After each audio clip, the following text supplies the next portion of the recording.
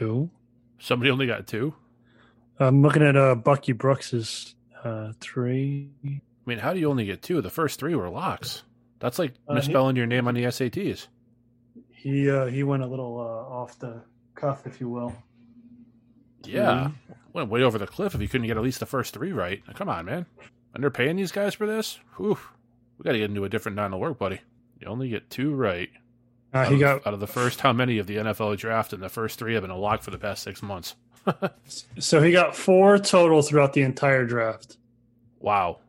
But he only got 1 and 2 right. He should not accept a paycheck.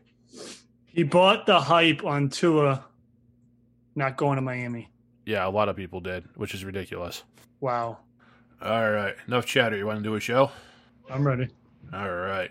You sound super excited. I'm thrilled. You sound pumped. I'll try to bring it down a little bit. All right. We don't want to scare anybody.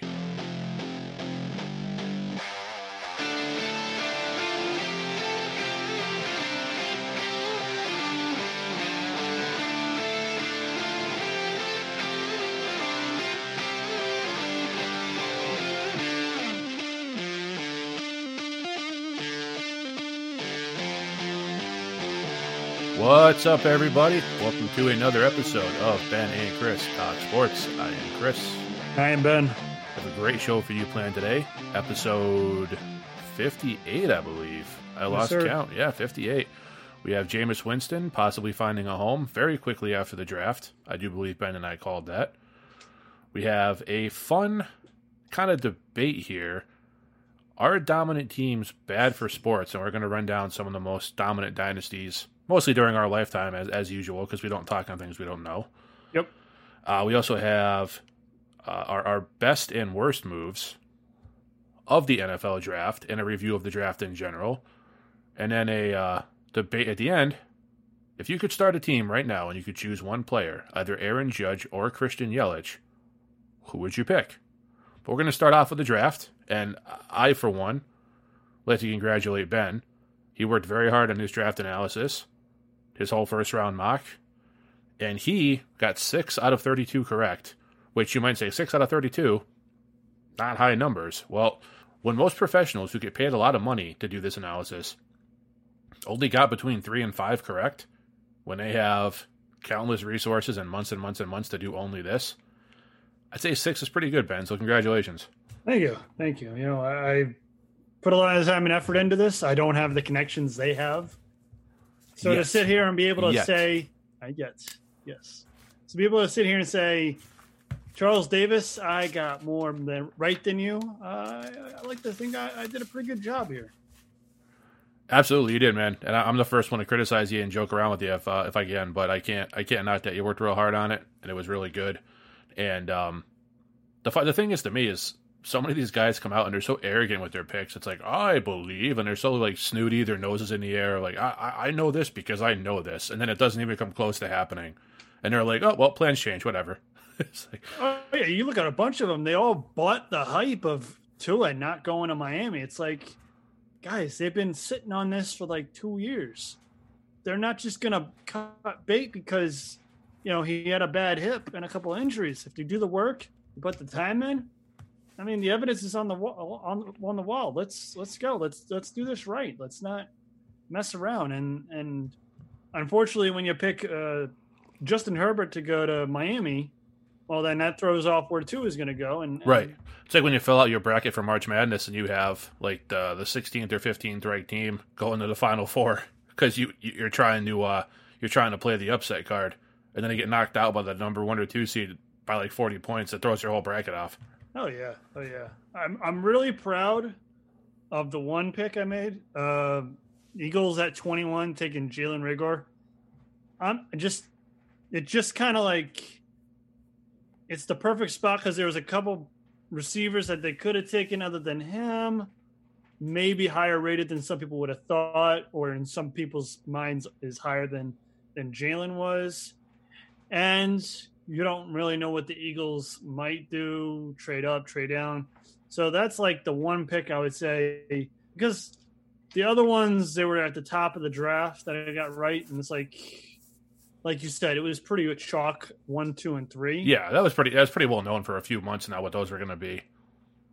So I was just really proud of that one. I wish I would have gotten Isaiah Simmons right because, I rode that. I'm still riding that hype train on Isaiah Simmons, but, I just didn't see Arizona taking him, which kind of stunned me. But there was a lot of good that happened. A lot of teams went good places. And then there's a couple of people that had head scratchers. And then, of course, we posted the ever famous, Jordan Love getting taken at 26 by the Packers, which was just monumental. That's I don't think Aaron Rodgers has still calmed down from that. He's freaking out about that because it's Aaron Rodgers. Well, it tells you the difference between Aaron Rodgers and Carson Wentz. And we know I crap all over Carson Wentz, but he put a post out. Yep. Congratulating Jalen Hurts and welcome him to the city and to the team. So I don't think I've heard a peep out of Aaron Rodgers yet. No, and you won't. You'll only hear complaints when it's time to complain. That's the difference. You're 100% right. Carson Wentz, for what people may love or may dislike about the guy, he showed he's a team player. He showed why he's a leader on that team. I think he's smart enough to realize Jalen Hurts is probably not there to take his job. I wouldn't be surprised, honestly, if this is a lot like the Patriots did with a guy like Garoppolo, where they got a guy, they can try to develop him, they can show other teams what they have, then they can trade him away. And in the meantime, they can have a suitable backup, because how many times have you seen it in this league? Your starter gets hurt, and all of a sudden, all your plans are down the toilet. That's why a guy like Teddy Bridgewater got paid so well this offseason, because he went in as a backup for Drew Brees and didn't miss a beat, essentially, and showed that he can, in the right system, be very effective. So I think it's a smart move. I know a lot of Eagles fans, some that listen to this show, were not thrilled with it. And I can understand that, because they did have other needs, and there was still a lot of talent on the board at those positions of need. But for all that Wentz can do good for you, he has proved to be a bit fragile and injury prone. I do realize that the hit last year was dirty. I still believe that, so I don't blame him for that. But I don't think it's as big a deal or as much a negative as people are making it out to be from the Eagles' point of view. The Packers, on the other hand, I think they drafted Aaron Rodgers' replacement eventually. And the only reason you can look, Aaron Rodgers, even if they move on, Aaron Rodgers is still going to go to some other team for 5 or 6 years and get paid a lot of money to play mediocre and complain there. So I don't know what he's upset about. I think, you're right on Aaron Rodgers, 100%. And I honestly, when I did my breakdown of looking at who made the worst moves in the draft, the Packers were there. Oh, yeah. They were not sharp. No. And as far as the Eagles, I agree with that as well. And if you're an Eagles fan, I understand the instinct right away, because that was our instinct right away. It was like, what are they doing? Why are they taking Jalen Hurts? And then if you sit back and let it marinate over a day or two, you can remember, Josh McCown coming in that game, and they just went nowhere. Yeah, they were bad. So you're just getting the guy for a couple of years, and imagine what Jalen Hurts would have done in that situation potentially. You're assuming an off-season program to get in the offense and practice time.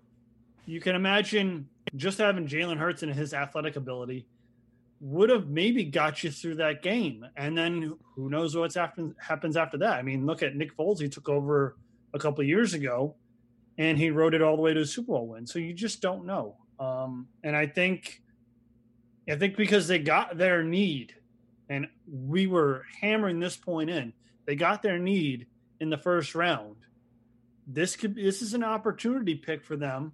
Plus, they made the trade for Marquise Goodwin, although not a fantastic move, but it's a solid depth move. Oh, absolutely, yeah. That's a lot more depth at that wide receiver position. And they're just building that wide receiver depth. I think they added, I can't remember who else they added. They added somebody else later in the draft who was like this speed merchant.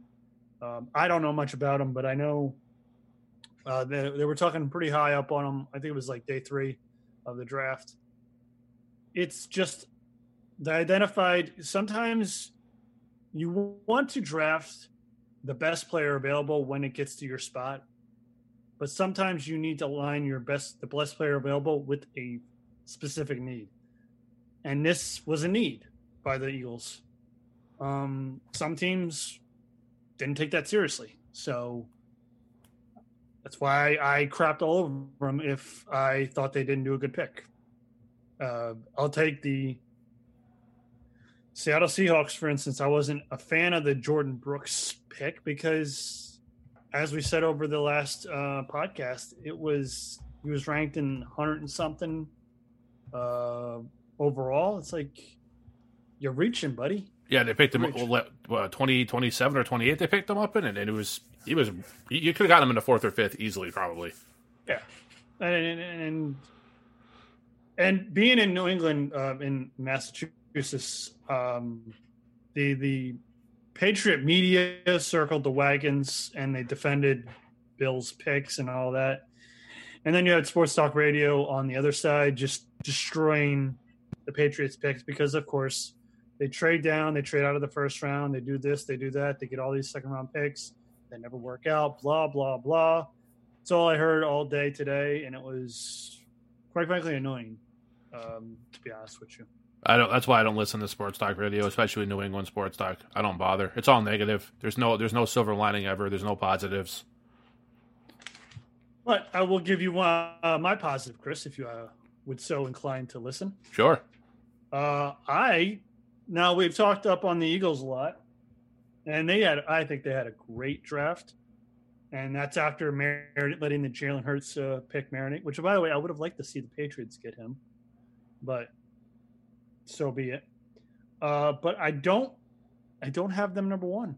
I have the Ravens number one. Okay. They picked up 2 linebackers that are kind of like not polar opposites to each other, but they're like 2 different positions. And then they picked up a DT, which I didn't know much about, but I think it was Mel Kiper and Daniel Jeremiah were talking him up pretty good. Just looking at the quick bio they had on him on one of the websites, he's a bit undersized, but can rush the passer and get off his blocks. I think another defensive lineman to add to Garrett Wolf, Calais Campbell, just that front 7, I think is a big help. And then getting J.K. Dobbins, it's a home run. It's a home run. Yeah, I'd have to. I mean, you could argue that the Vikings had a pretty solid draft also because they addressed areas of need, and they kind of did the same thing that Dallas did, where they went wide receiver first, and you're like, what are you doing? You need a corner, you need defense, and then they went in second round and got corner and defense. So that was good, but I would have to agree with you if I was picking a team that won the draft to be Baltimore, without a doubt. Right, and they picked up.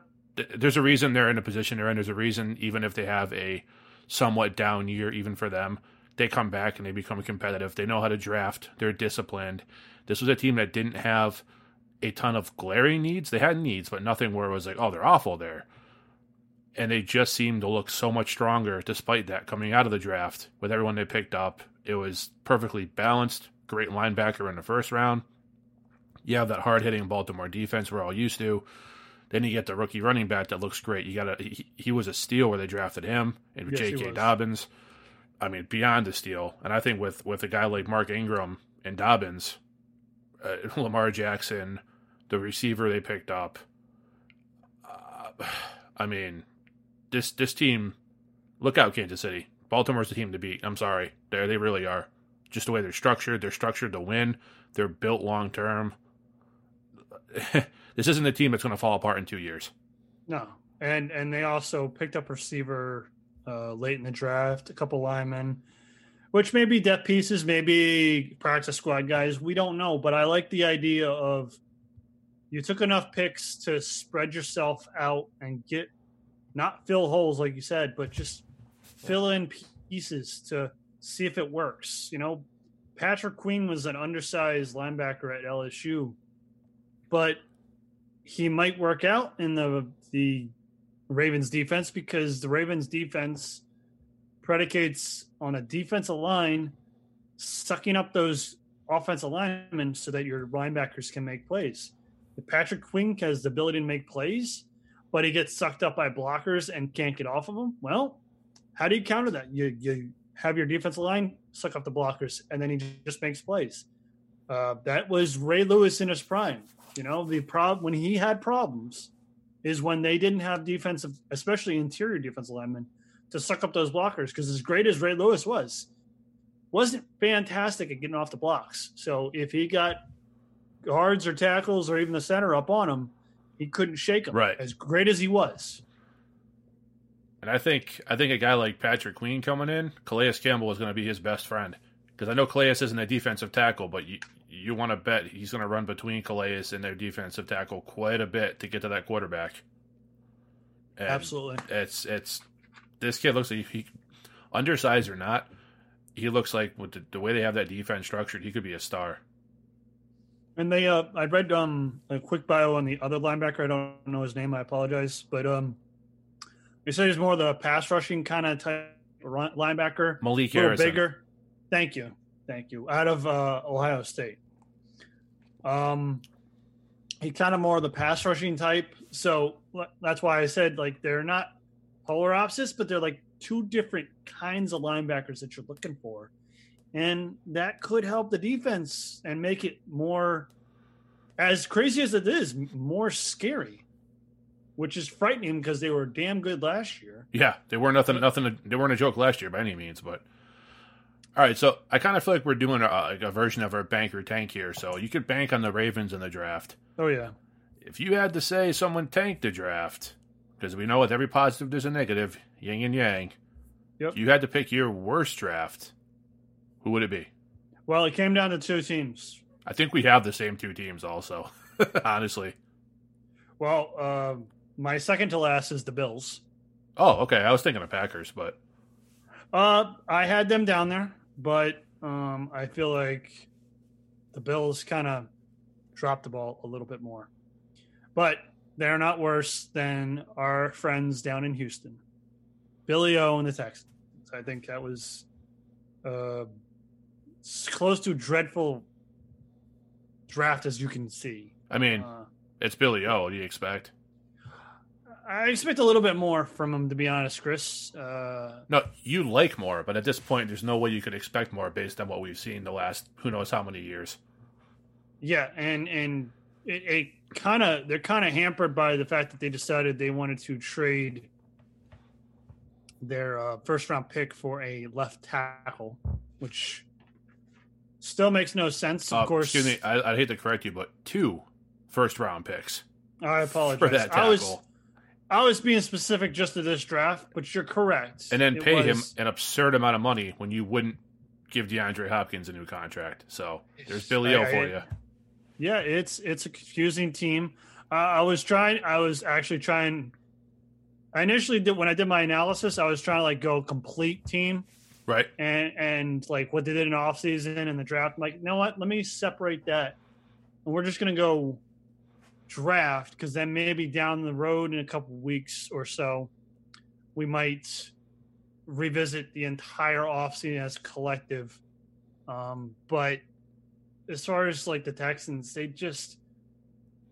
they got a bunch of pieces at wide receiver as far as like free agent wise. They didn't get anything in the draft. Like I think they could have easily gotten a decent wide receiver at the 8th pick in the second round. There were a couple of them still available because there were 36 wide receivers drafted. And I believe it was 13 in the first 2 rounds, which was a record. Don't quote me on it, but I believe it was 13. That sounds right. And, unfortunately, you don't have a first-round pick. Your talent pool that you're bringing in is not going to be as good, so you need to hit on these picks. And Ross Blacklock was their defensive tackle, the second pick in the 8th, and 8th pick in the second round. And he wasn't great. A great pick, I don't think, because he was a projected first-round pick at some point. I've seen him in mock drafts in the first round, and he dropped out of it. So it just doesn't seem like, if you're a Texans fan, you look at it just like you didn't fill a glaring hole that you have. You don't have a number one. You don't, and you're concerned about your quarterback because we know what the problem with the offensive line. And, drafting an offensive tackle in the 4th round, great. Why aren't you? It don't seem like you have a direction. It just doesn't seem like there's direction with the Texans. And that's been the narrative since the offseason began. There seems to be no direction with the Texans, and it's exasperated. Not to mention, if you remember on the telecast, it was day 2, I believe. Billy O was going off on the phone, and they had a live feed of him going off on the phone. Yeah, he was pissed at somebody. I wish you could have heard what they were saying. Who knows what it was? Was there a tech malfunction? Was there a trade that was supposed to go through that didn't go through? Was he yelling at I don't know. Who knows what it was, but he was clearly angry at the phone. He was probably mad because Belichick kept probably calling him, asking him to trade Deshaun, and he's like, I'm not doing it. Leave me alone. That is an excellent theory, Chris. Let's see if we can unearth that, because I like to see what the end result. What was the genesis of him yelling? And I think that video right there personifies their draft. It was just there. It just happened, and they got some players, but I don't know if it's anything that's gonna rattle the cage. And during a division that teams are making moves, except for Jacksonville. Although Jacksonville, I will say, had a healthy draft. But yeah, they have some great players to trade in a few years. They do. They had a healthy draft. Yeah. And the Colts had a very healthy draft, I think, as well. And the Titans, it was okay. Not great, but okay. I like Denver a lot. I tried. I saw they were right there with the Ravens. Denver did very well. They took their team from young upstart last year to made a couple of moves before the draft, and then the offensive moves they made in the draft. They filled some holes at defense. They are going to be very, very formidable as long as their young quarterback, and I keep forgetting his name. Drew Lock, thank you. As long as Drew Lock can be adequate, it's going to be a real dangerous team. I mean, you're 4 deep right now. Yeah. Receiver. I like KJ Hamler because I see what he did against my Wolverines. Right. He is going to play games with the AFC West consistently if he can stay on the field. He doesn't have health problems, but if he can stay on the field and they can integrate him into the offense better than a Percy Harvin, better than like you want to with KJ Hamler, you want to integrate him like the Chiefs integrated Tyreek Hill minus the off-field bullshit. Yes. And Jerry Jeudy, I speak enough about Jerry Jeudy is a precision route runner, and he will be your not your stick guy, but he is going to be that reliable receiver that when Drew Lock's looking around trying to find somebody, and he's going to have a small window for Jeudy, he'll hit it, and Jeudy will be right there to catch it. I just have all the faith in the world. We know what Cortland Sutton can do. Deshaun Hamilton, he may develop a little bit more. And we mentioned how they have Noah Fant at tight end. It's just a litter of weapons for Drew Lock. Now there's a lot of pressure on him, but you're a starting quarterback. I'll say for me, we actually had 2 different teams for the worst. My other team that just stunk it up for me was the Raiders. They were kind of middle of the road for me. I get it though. That cornerback pick. Yeah, that's it. Brings them down. They had a great draft class. Great draft class from last year. Then they had Darren Waller, who they brought in, who they signed to an extension. The team looked like it was going in the right direction. They bring in Marcus Mariota from Tennessee, really cheap on a 2-year deal. It's like, hey, this team is building a real solid foundation. Then they take Henry Ruggs III in the first round. No problem with that pick. No problem at all. It's a great pick. And absolutely great pick. Great player, should do awesome, can really help that offense. And then they take Damon Arnett, who I think you looked it up. He was ranked like 150. They could have gotten this guy in the 4th round, and they used their Khalil Mack 1st round pick on him. That's going to be the problem. That's going to be the problem right there. Yeah. If you're a Raiders fan, if that's the pick that they trade, that is the pick they traded for they got Chicago. Then it's just like when the Patriots traded Drew Bledsoe, right? The Ty Warren pick was forever linked to Drew Bledsoe because that was the pick the Patriots used when they traded Drew Bledsoe. I'm looking at the picks afterwards. The second highest pass rusher, K'Von Chaisson, went the next pick. Right. There is still so much talent on the board, and they go for the guy they could have gotten easily. You could have taken him in the 3rd round, and no one would have batted an eye. And they could have gotten him in the 3rd round. But no, they had to try to outsmart everybody and take him in the 1st round. And inexcusable. We know the issues that the offensive line had. They're not the most glaring issues, but they're issues nonetheless. And I love Cesar Ruiz going to Saints, but you don't think I know it's 5 picks earlier, but Cesar Ruiz, who's a center, but he could also be a guard, that would have solidified more your offensive line. Or you could even take in Kenneth Murray, who went to 23 at the Chargers. Right. You need linebackers. There's opportunities right there for them to get good players. And they reached for Damon Arnett, which he's talented, but you could have got him later. Yeah. It's not in that spot. It didn't make any sense to me, and that's why a team like the Raiders finds himself year after year being on the cusp of being a competitive team. Because when they do one thing right, they take 1 step forward, they take 3 steps back. Right.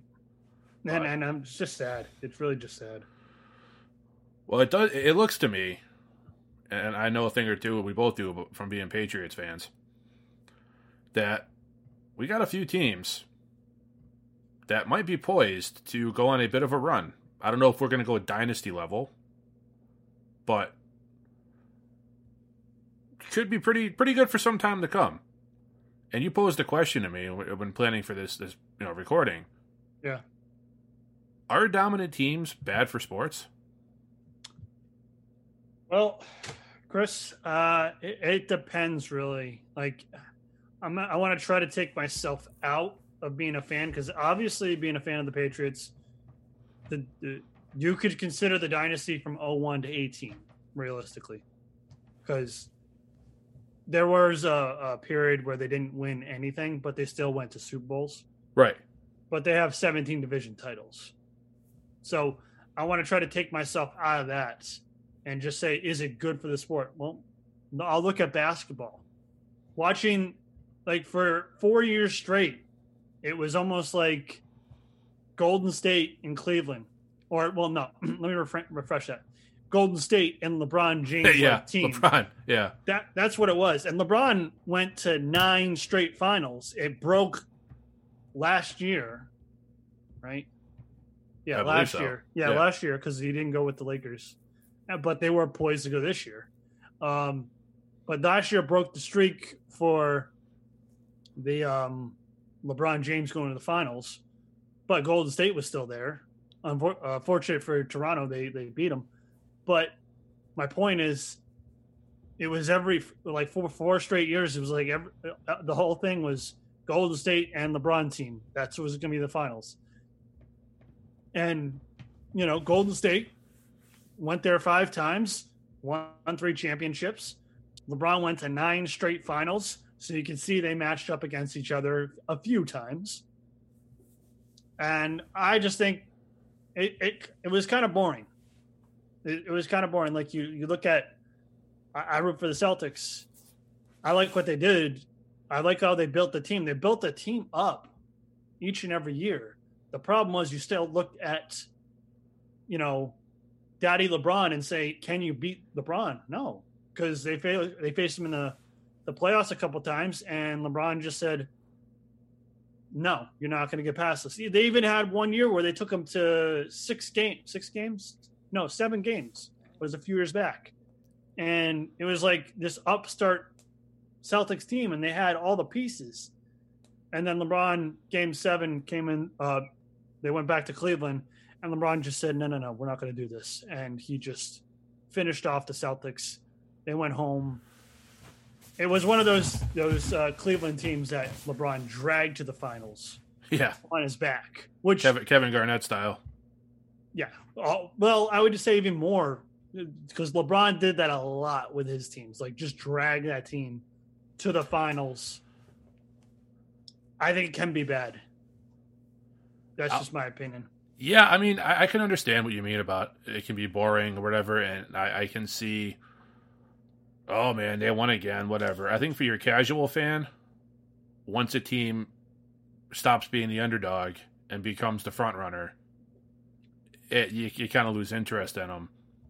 I mean, not obviously a fan of the team, but I mean, you're people watching the Super Bowl. Like in 2001, people were like, oh, the Rams had won.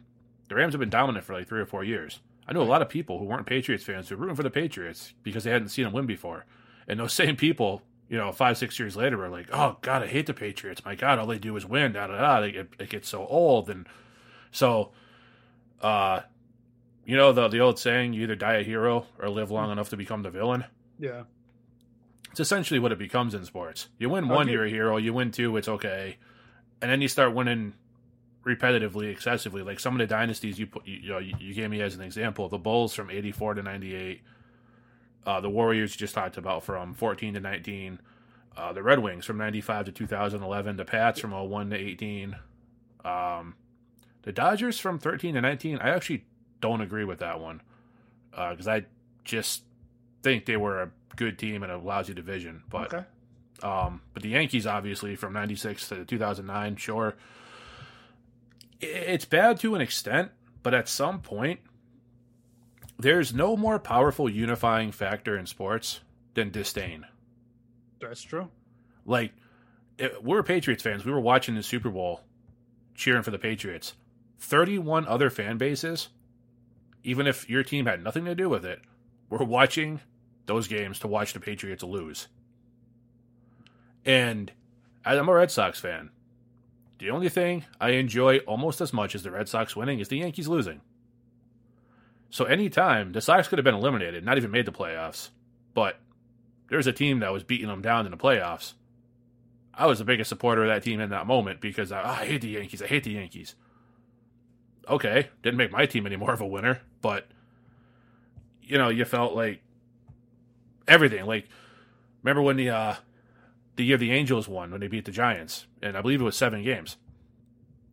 And everyone's getting annoyed with all the, what were they called? Like the thunder sticks, whatever they were, big noisemakers, the things they smashed together. The Angels fans had them every game. I think they were thunder sticks. I'm not sure. Thunder sticks. I thought that's what they were called. But so everyone, that's so annoying. And I'm like, they're just fans having fun, whatever.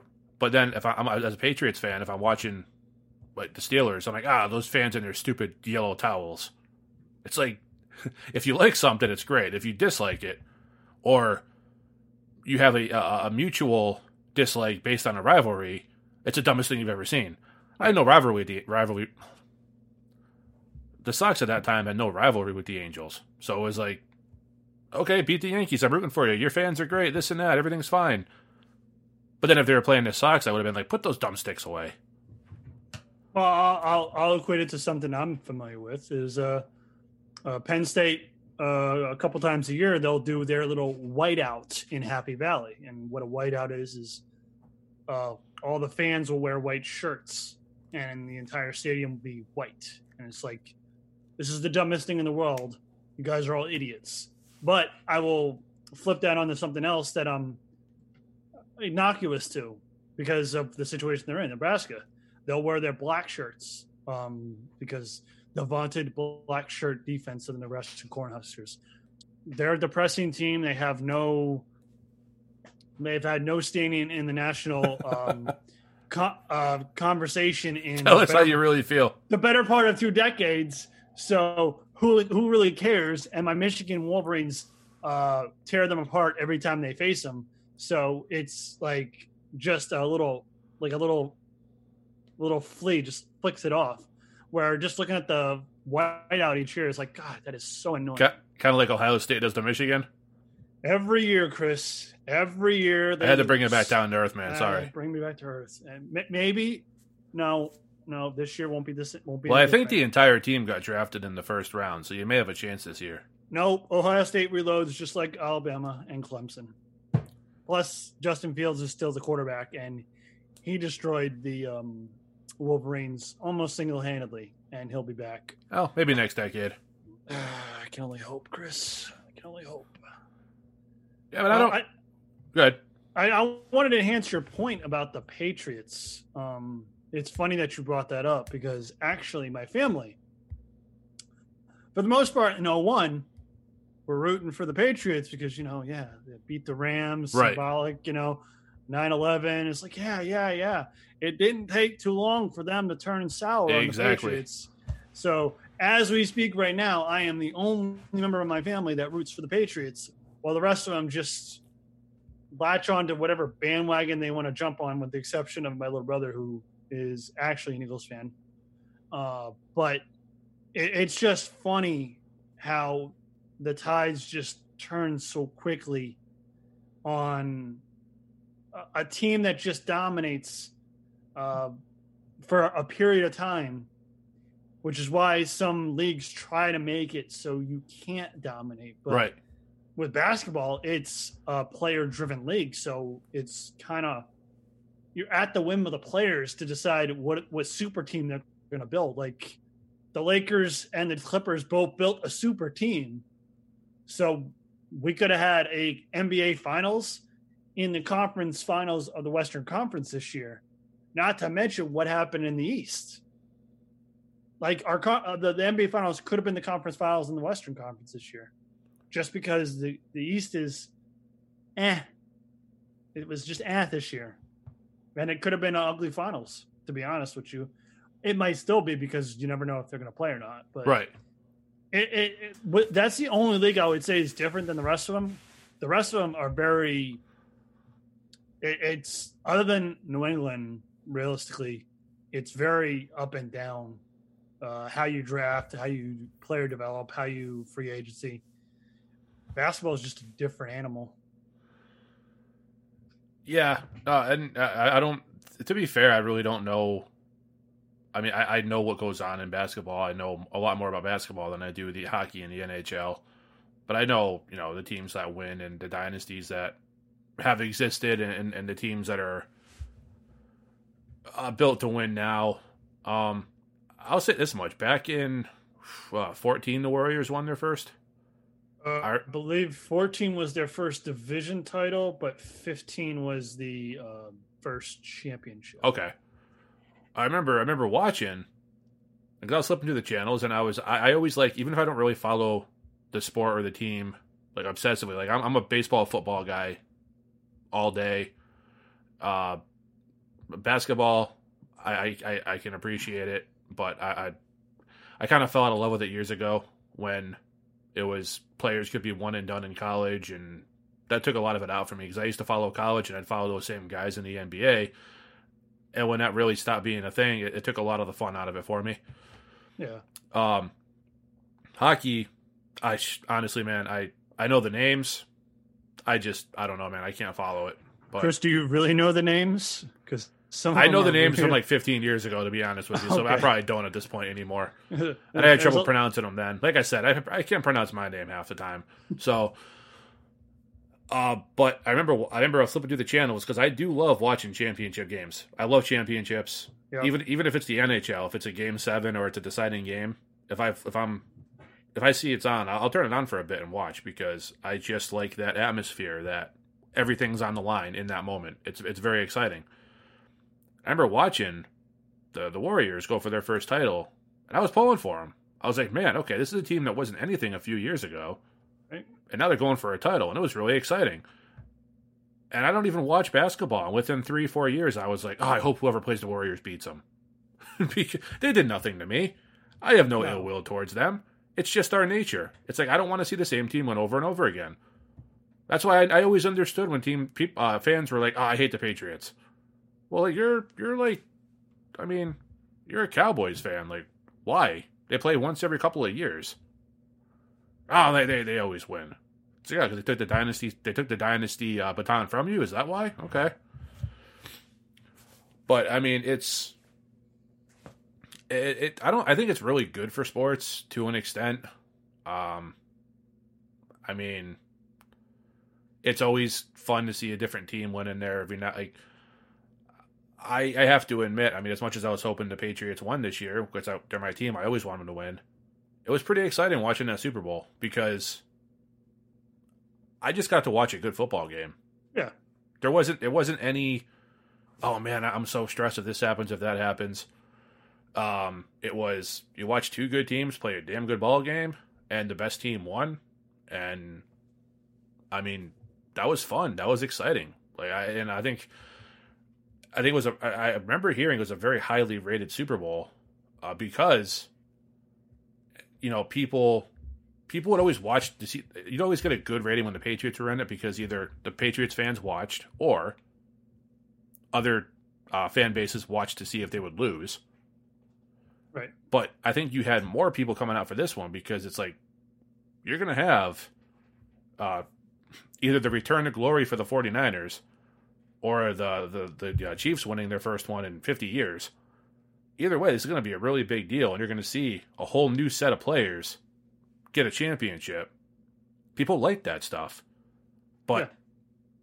I guarantee you, all these people loving Patrick Mahomes and the Chiefs, if they go win 3 out of 5 or they go back-to-back, you're going to start seeing a lot of people get real negative on old Andy Reid and Patrick Mahomes and whoever else they have on that team. Yep. Really, really quick. It's going to get real ugly because that's just the nature of it. It's cyclical in the sports. You just know if you rise to the top, you're going to be hated until you bottom out, which is why, you know, the media loves to hope and pray that the fall of the Patriots happens now. They've been praying for it for the past 3 or 4 years. Unfortunately, it hasn't happened yet. And this may be the end, but what they're in the corner of their house, in the darkest part of their room, then they curl up in the corner. They hope and pray that Bill Belichick doesn't somehow reincarnate another version of Tom Brady to extend this run, because it would just absolutely destroy any hope of a new narrative. Exactly, right. And it would just continue the Patriot dynasty, which everyone would hate. Like when the Yankees, like the Yankees won from 96 to 09, that is like, there is a lot of differences in all those, with the exception of, I think, one player. Two players. Jeter and Rivera. Yeah. Other than that, it's like a variance of players. But eventually it did dry up. But now you have the comeback. But it's long enough away to where there's not that animosity towards that one team. Not as much, I would say.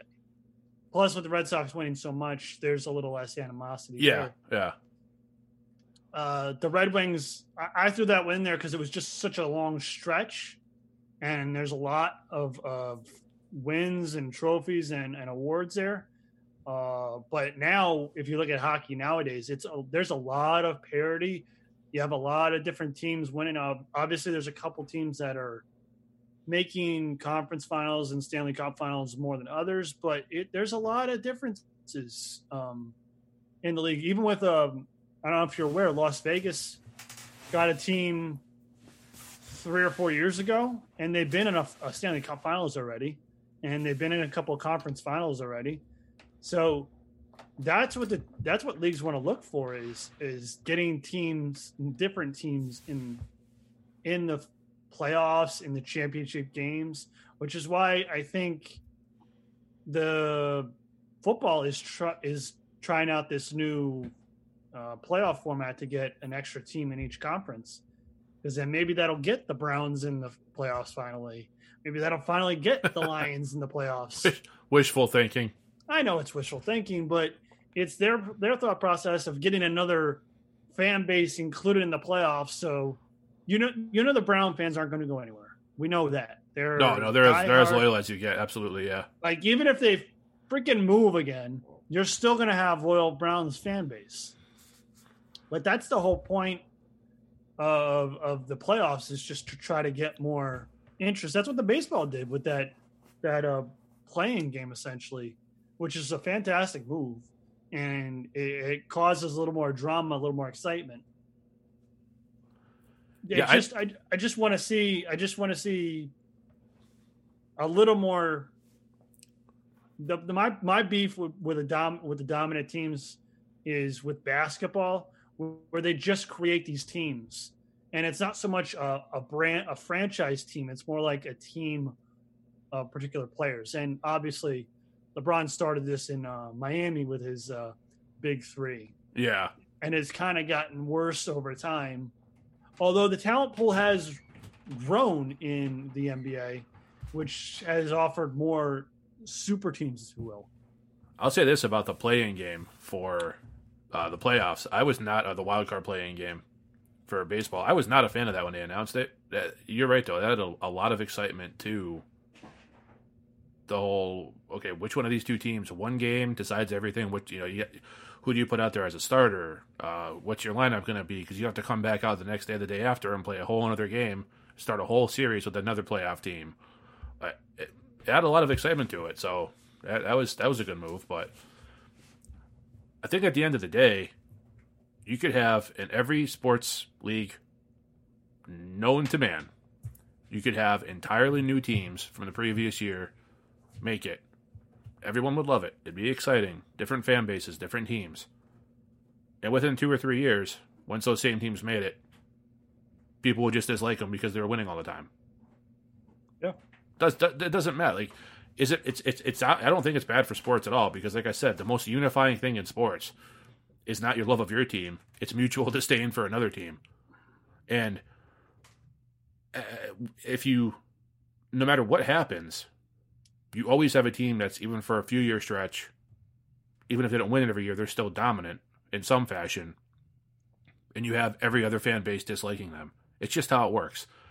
So I think it's good for the game, whether it's good or bad. Like you said, it's cyclical. It's part of it. It's not going anywhere. There's no way around it. It's just what happens. So I think it's healthy because it makes more people watch, even if it's to see another team fail. Yeah. They're still watching. So it's positive. And if you think about it, for basketball, the three most polarizing figures is MJ, Kobe, and LeBron. Yes. I mean, yep. how many title appearances, and then how many titles do they have collectively? It's like you're just talking about the last 30 years where the three of them are involved in probably, I'm just spitballing, probably more than 50% of the NBA finals. Yeah, it's got to be close to that, yeah. It's got to be close. So, if not more. The one sport that just, I would say it wouldn't be a team franchise that you would be divisive about. It'd be a player that has just so much influence. Because Kawhi Leonard was loved. He got all this love when the Raptors won their first title ever. The king of the North, the great hope of Toronto Raptors basketball. And he left right away. And he left, and he's been praised since he left. But I bet you if he went like on a 2-3 year run in LA and won 2 championships, the hate would be there. Absolutely. That's how it goes. Even though he's the most low key, down to earth, calm, he doesn't do headlines. He's just a calm basketball player to go out and play his game. And yet he would probably be one of the most hated people if he won 2 out of 3. I couldn't agree more. And I'll end for myself on this. Take, for instance, Tom Brady. All that success in New England, MVP awards, the 6 Super Bowls, the 9 appearances, countless other accolades, greatest quarterback of all time. Absolutely despised, maybe respected, but despised by 31 other fan bases. And it's funny because I know a lot of those people I know who hated Brady and the Patriots. All of a sudden, now that Tom Brady's gone, it's, oh, what are you guys going to do now that the great Tom Brady's not there? And now he's going to be great in Tampa. And it's like, well, wait, now he's great? You just said how bad he sucked for the past 20 years. So that change of scenery, not being a part of that team anymore, all of a sudden, not his accomplishments, but just the fact he's in a different location, right, has piqued people's interest. Because now if he takes the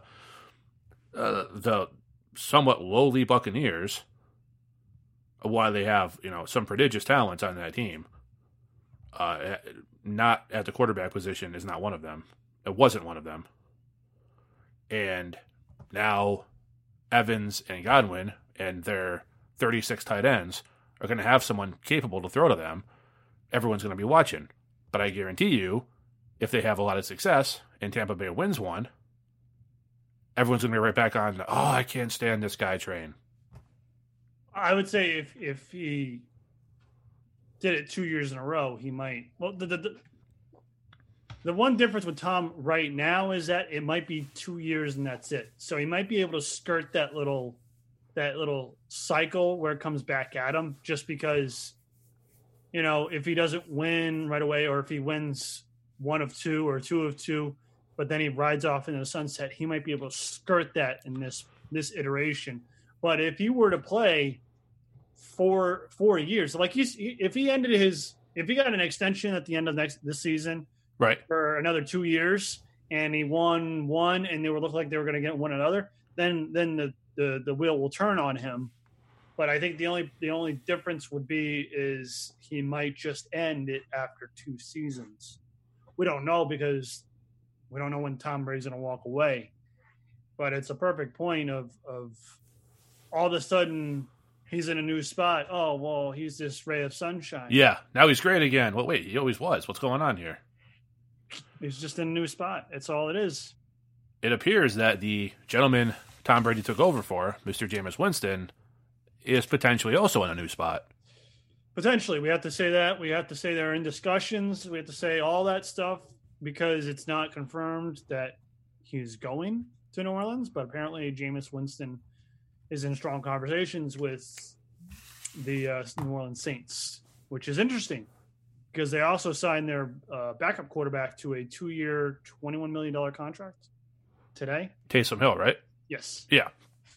So that money is a little ridiculous. Yeah. But if they wanted to keep him, they know what he got.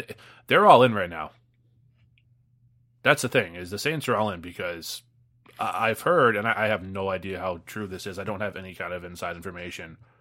I have heard Drew Brees say this is it. This is his last year. And that might be why Jameis if he gets a 1-year deal. Right. He comes in, he learns the playbook, all that junk, and maybe it gets extended next year. But now that makes sense why Taysom would get a 2-year deal. I just don't buy Taysom Hill as a starting quarterback.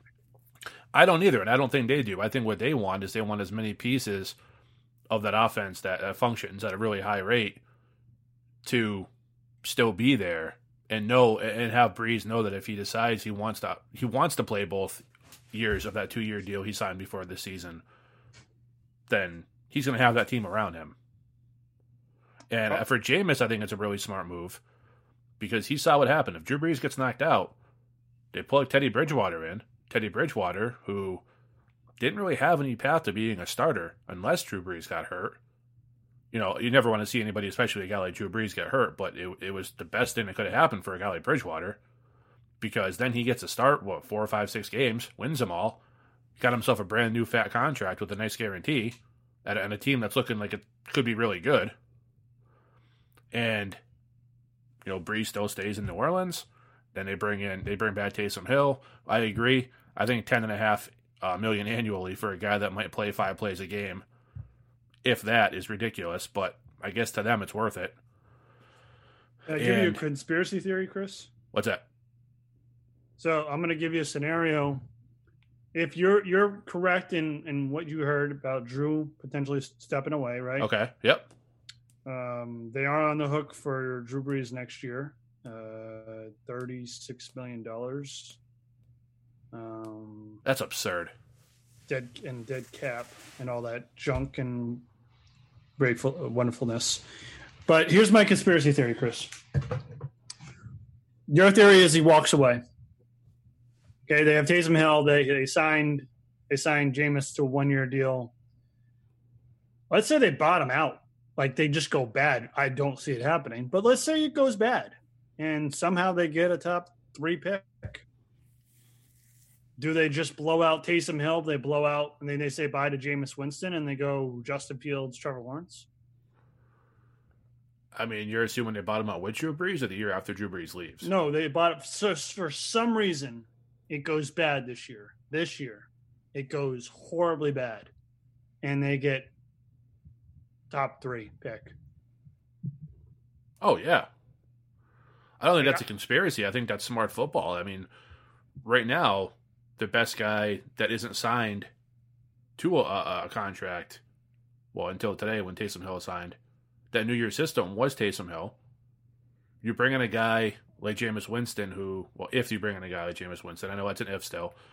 You bring a guy like that in, yeah, he showed some downside, but you could also sit under the Drew Brees learning tree for a year, and that's valuable in and of itself. You have a guy like Sean Payton who can also help you. And you're going to get a chance to show what you can do after you got your nifty new eye surgery, so you can actually see you're throwing to the wrong team now. And I don't think that's a conspiracy theory at all. I think, they brought in the best players they could for their situation. And if for some reason they tank, even if Brees wants to play next season, or 2 seasons from now, when they could get Fields or Lawrence potentially, then you let them sit under him for a year, learn from one of the best ever, and then you start your franchise anew after the Drew Brees era is over with a brand new stud quarterback for the next 15 to 20 years. I think that's probably best case scenario, to be honest with you, if you were them. Yeah, Taysom's Hill contract just seems to be, I don't know why it's annoying me so much. It seems like it's a waste of money. To me, that seems like a waste of money. Especially when you didn't have to do it. He was already under a restricted free agent tender for a 1-year deal. So it may lean more credence to your Drew Brees walking away after this year. Right. Which then I think if he retired, and I'm not 100% sure on the details of what happens when someone retires, but I'm guessing all the regular money would come off the books except for the guaranteed money. But I think they'd still have to pay the dead cap, but I think the salary itself would come off the books, but the dead cap would still be there. But then it just seems like it's a great move for Jameis to learn behind Drew Brees for a year. It doesn't seem like it's a great move for the Saints. Like, if you're bad and you suck, you're going to draft someone high. If you're good and you kind of make it, it might coax Drew Brees into playing one more season if you're close.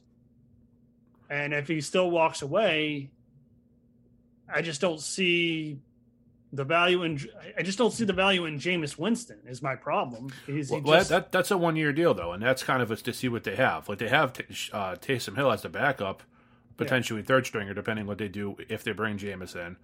And then you have a guy like Jameis who is essentially unproven playing with a well-organized team. I mean, he had a much better year this past season, than his first few years of his career under Bruce Arians. But still, he had all the interceptions. Like we joked around, he should have been Defensive Player of the Year with how many turnovers he caused.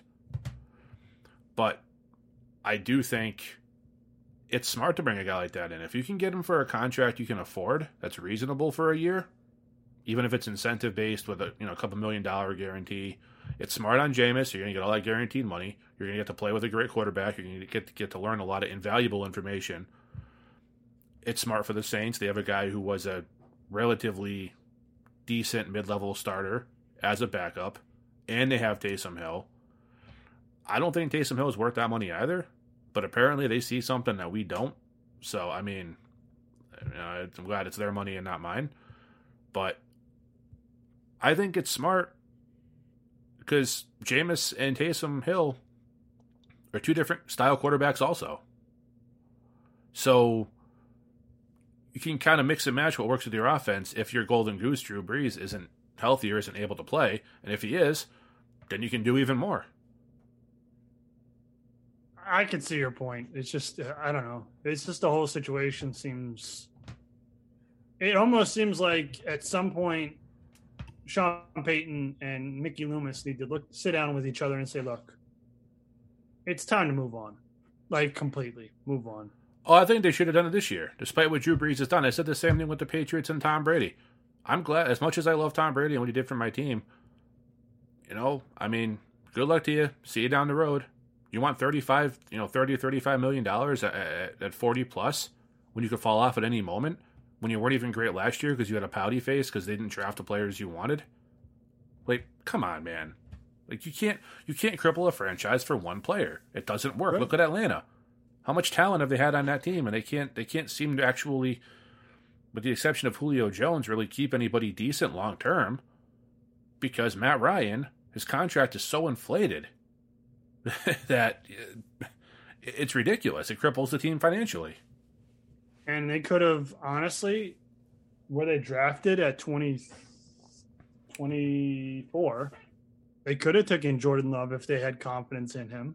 And Absolutely. if you moved on from everybody else, now I don't know if I would have taken Jordan Love. I would have tried to take a stab in the second round if it was positioned correctly, Jalen Hurts, or later in the draft, Jake Fromm or Jacob Eason. But then I also would have tried to get, a sturdy veteran. Because again, I don't have faith in Taysom Hill. Whereas I probably would have taken a stab at Marcus Mariota if I just said, thanks, but no thanks, Drew. We're going to move on. Heck, I would have just said, honestly, they should have sat down and said, look, we got this hot commodity in Teddy Bridgewater, and he showed us what he can do for 6 games, and it seemed like the team kind of changed. No knock on Drew, kind of changed when the Drew came back and started, because they didn't have really the success that they had with Teddy Bridgewater. So it may have behooved them just to say, Drew, we're just going to move on, and then give Teddy Bridgewater the contract because A, he's younger, B, he has a little bit more upside. Obviously, Drew doesn't have any upside. He's on the decline.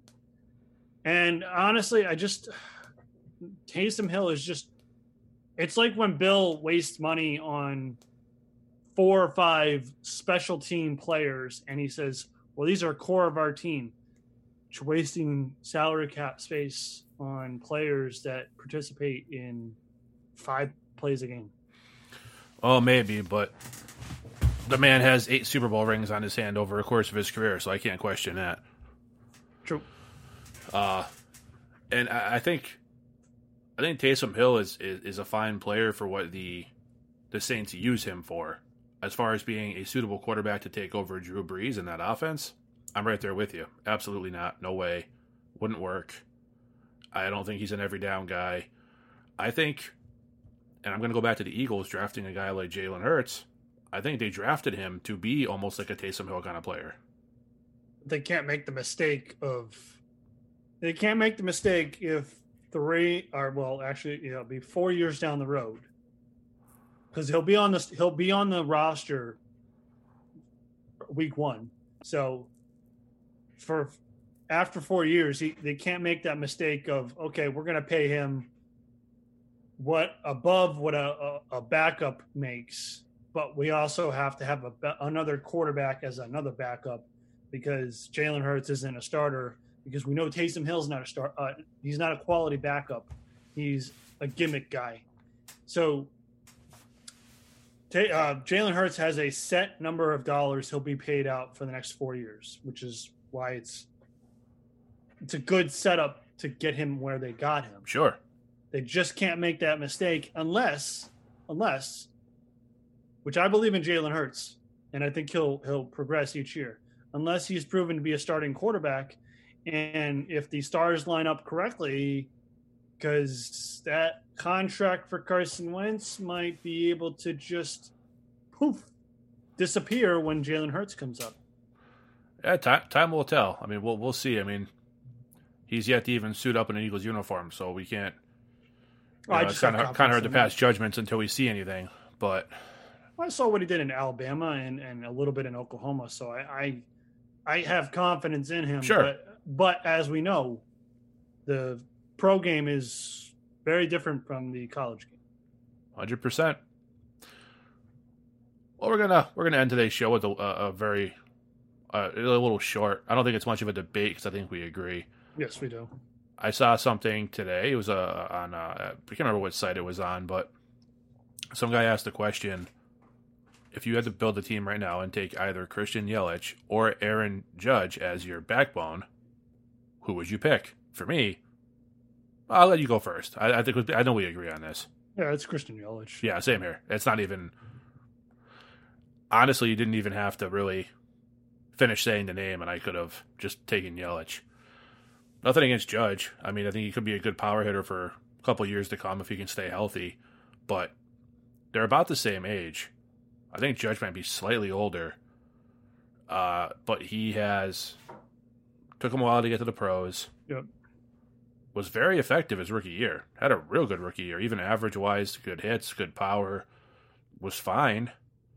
Then his second year, had some injuries. All that dropped off.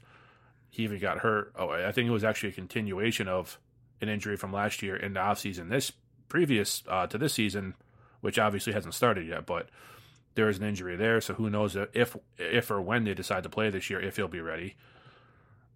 Whereas Yelich started in the pros at 21, worked his way up, just like you like to see a good player do.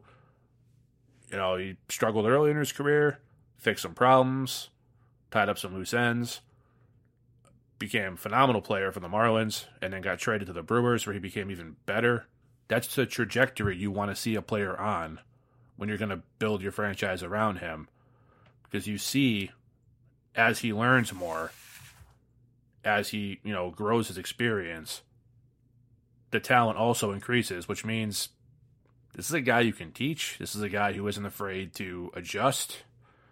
To me, that's everything. You got a guy like Judge. I think he's a little more into the flashiness of it. I'm a Yankee. I'm in the big time. I'm a star on the team. And he can't depend on him to be that guy if he can't stay healthy.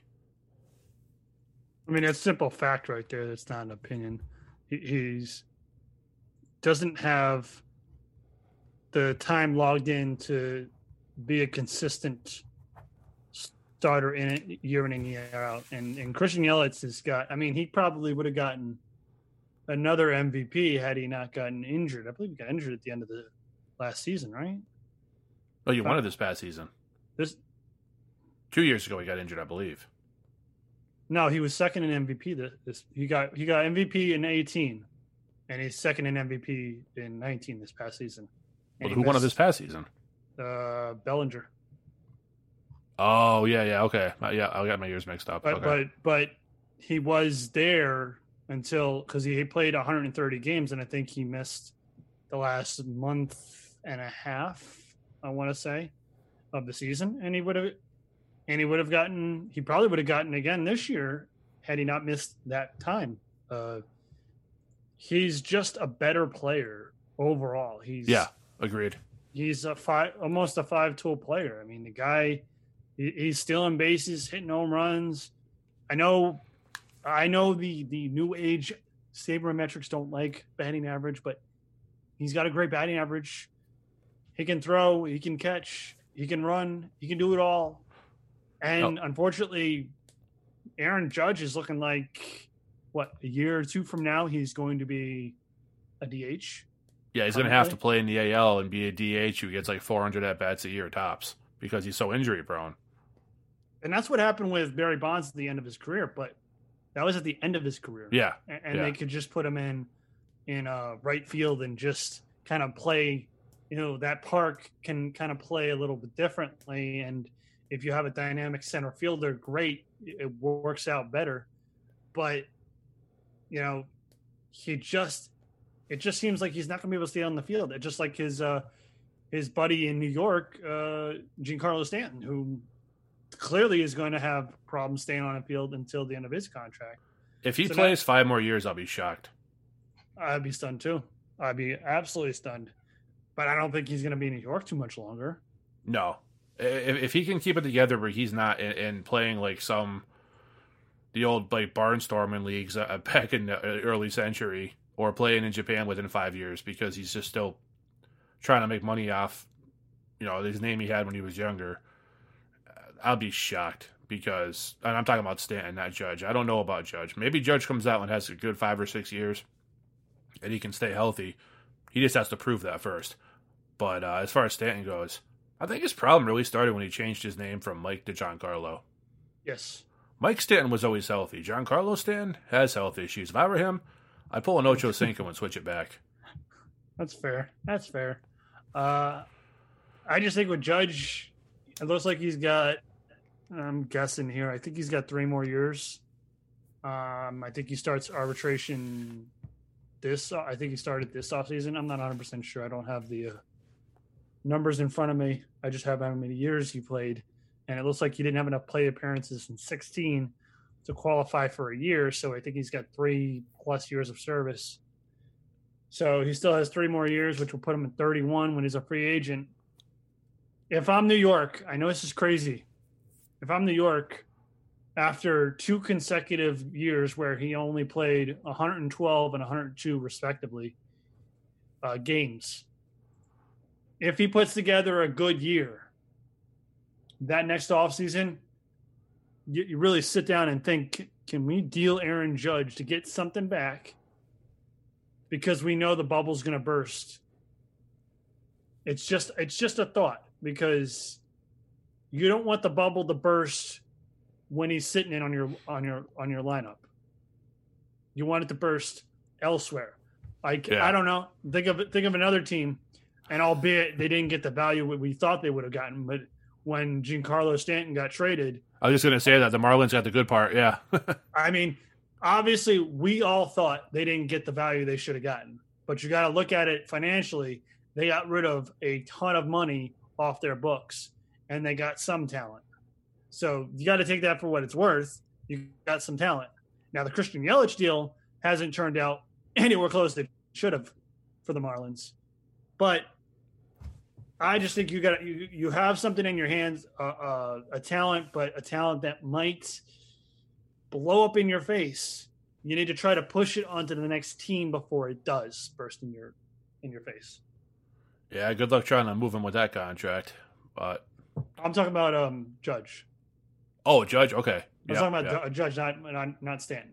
Yeah, I mean, if he can stay healthy, like you said, if he can stay healthy for a year or two, maybe you can move him for a small ransom. But we'll see. We'll go ahead and if you're all set, we'll go ahead and wrap this up. Yep. And as always, any opinion or thoughts on any of our topics, we would love to hear from you. And Ben, where can they do that? They can hit us up on Twitter. That's at BCTSPod. Or they can hit us up on Facebook. That's Ben and Chris Talk Football.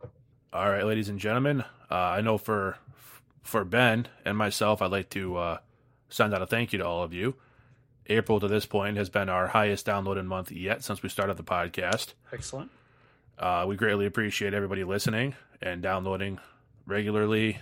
If you can, if you have been, great. If you still can, we'd appreciate it. Just tell somebody about the podcast, and we appreciate any positive, any feedback really. I mean, constructive criticism is always good too. But Ben's real sensitive, so try to be nice. Yes, please. All right, we're gonna stop rambling. Thank you so much for listening. For Ben, I am Chris. Please stay safe, stay healthy. We will see you right back here Friday morning. Thank you.